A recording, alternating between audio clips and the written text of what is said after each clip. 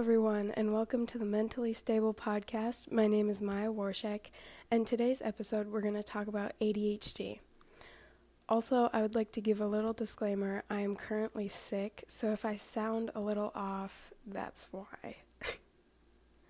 So today we're going to talk about ADHD, and before we get started, I just wanted to talk about how many people suffer or live with ADHD.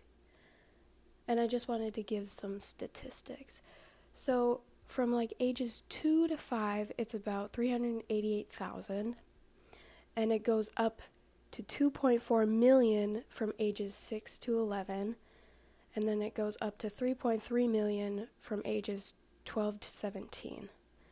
So as you can see, ADHD affects a lot of people, and it can have a big effect on those people. Now for a little overview of ADHD. ADHD is marked by patterns of inattention or hyperactivity impulsivity. This can interfere with daily functioning or even development. Now for the 3 types of ADHD, I say types like that because they aren't really types, they're more so of categories that can help define the type of ADHD that a person has. The 3 types are inattention, hyperactivity, and impulsivity. Inattention is when you can't focus and you're disorganized. So when the teacher is talking to you and it's hard to listen and focus on what they're really saying. Or when you have a bunch of homework and you can't organize it and can't figure out how you should start. Next is hyperactivity, and this is when you're always moving, like tapping or fidgeting. So an example would be when someone is sitting down and they're moving their leg up and down pretty fast, that's an example. And lastly, there's impulsivity. Impulsivity is when someone makes decisions or actions without thinking about the consequences that could come from those actions. Next, we're going to talk about signs and symptoms. So inattention, hyperactivity, and impulsivity are key behaviors, but it all depends on the person. Not everyone is the same. Some people only have one key behavior like inattention, while others may have all 3. Now, everyone experiences a sense of ADHD where maybe they can't focus on schoolwork or it's hard for them to listen to a teacher. But for people with ADHD, it's more severe, more often, and can interfere with their daily life. So for signs and symptoms, I'm going to talk about each key behavior and the signs and symptoms for each behavior. So first, I'm going to talk about inattention. People with symptoms of inattention may miss certain details, have problems paying attention, maybe in school, not follow through on instructions like homework or chores, so maybe they forget. Avoid or dislike tasks that require mental effort, so homework is a good example of that.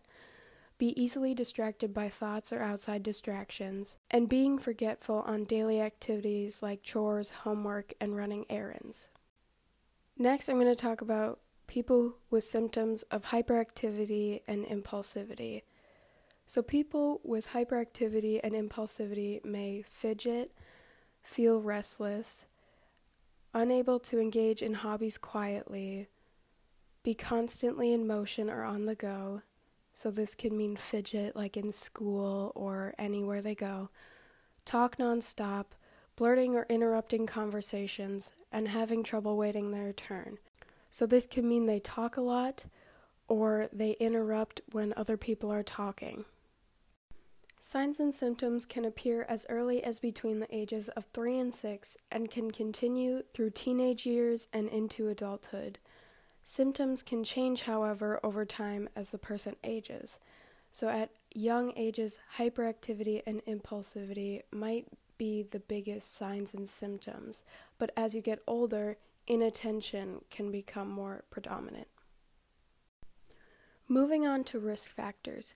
Now, no one really knows what causes ADHD, but several factors can contribute to ADHD, such as genetics, cigarette smoking, alcohol use, or drug use during pregnancy, exposure to toxins during pregnancy, exposure to toxins at a young age, low birth weight, and brain injuries. Moving on to treatment and therapies. Currently available treatments can reduce symptoms and improve function. Treatments include medication, psychotherapy, education or training, or a combination of those treatments. Now, for many people, ADHD medications reduce hyperactivity and impulsivity and improve their ability to focus, work, and learn. So this might help when you're at school. The most common type of medication used for treating ADHD is called a stimulant. It works by increasing the brain chemicals dopamine and norepinephrine, which plays essential roles in thinking and attention. There are a few other ADHD medications that are non-stimulants, but can also improve focus, attention, and impulsivity in a person with ADHD. It is recommended that doctors and patients should work together to find the best medication, dose, or medication combination. You can learn the basics about stimulants and other mental health medications on the NIMH Mental Health Medications webpage, and check the FDA website for the latest information on warnings, patient medication guides, or newly approved medications. Now, for therapy options, there are many different types of therapy, like behavioral therapy, which helps change your behavior in certain situations. So maybe at school it can help you control the way you handle your ADHD. Cognitive behavioral therapy, which teaches a person mindful techniques and meditations to control their ADHD.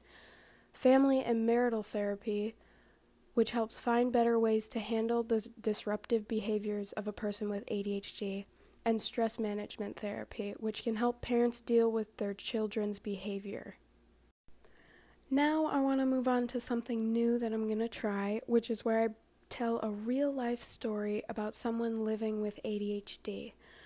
I found this story on psychiatry.org about a young girl named Tammy who was 8 years old, and she was going to school like normal and living her life like normal when her parents started to notice that her grades were very low, with failure to complete class assignments and inconsistent performance on homework, which is a symptom of ADHD that we talked about earlier.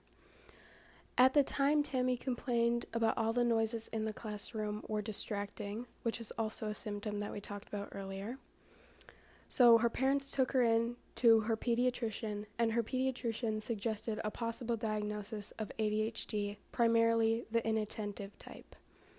Since there were no problems with her hyperactivity, her parents were reluctant to consider any medications. They got some self-help books to learn skills to help Tammy with her school assignments. After a while, it started getting worse, and a decision was made for treatment with a stimulant medication. Tammy had an expected response. She was especially pleased when she was moved to a higher reading group and she was picked for her school basketball team. Her medication was tailored for more school time since her evening and weekend behaviors were not a problem. In the story, there were a couple of symptoms that I read off, but not all of them were listed, and that's because this can vary for each individual person. Not everybody is gonna have the same symptoms, and that's something to remember. I also stated that in the beginning, they didn't want to give her any medication because they didn't think she needed it. But as time went on, they decided to give her treatment, and it started working.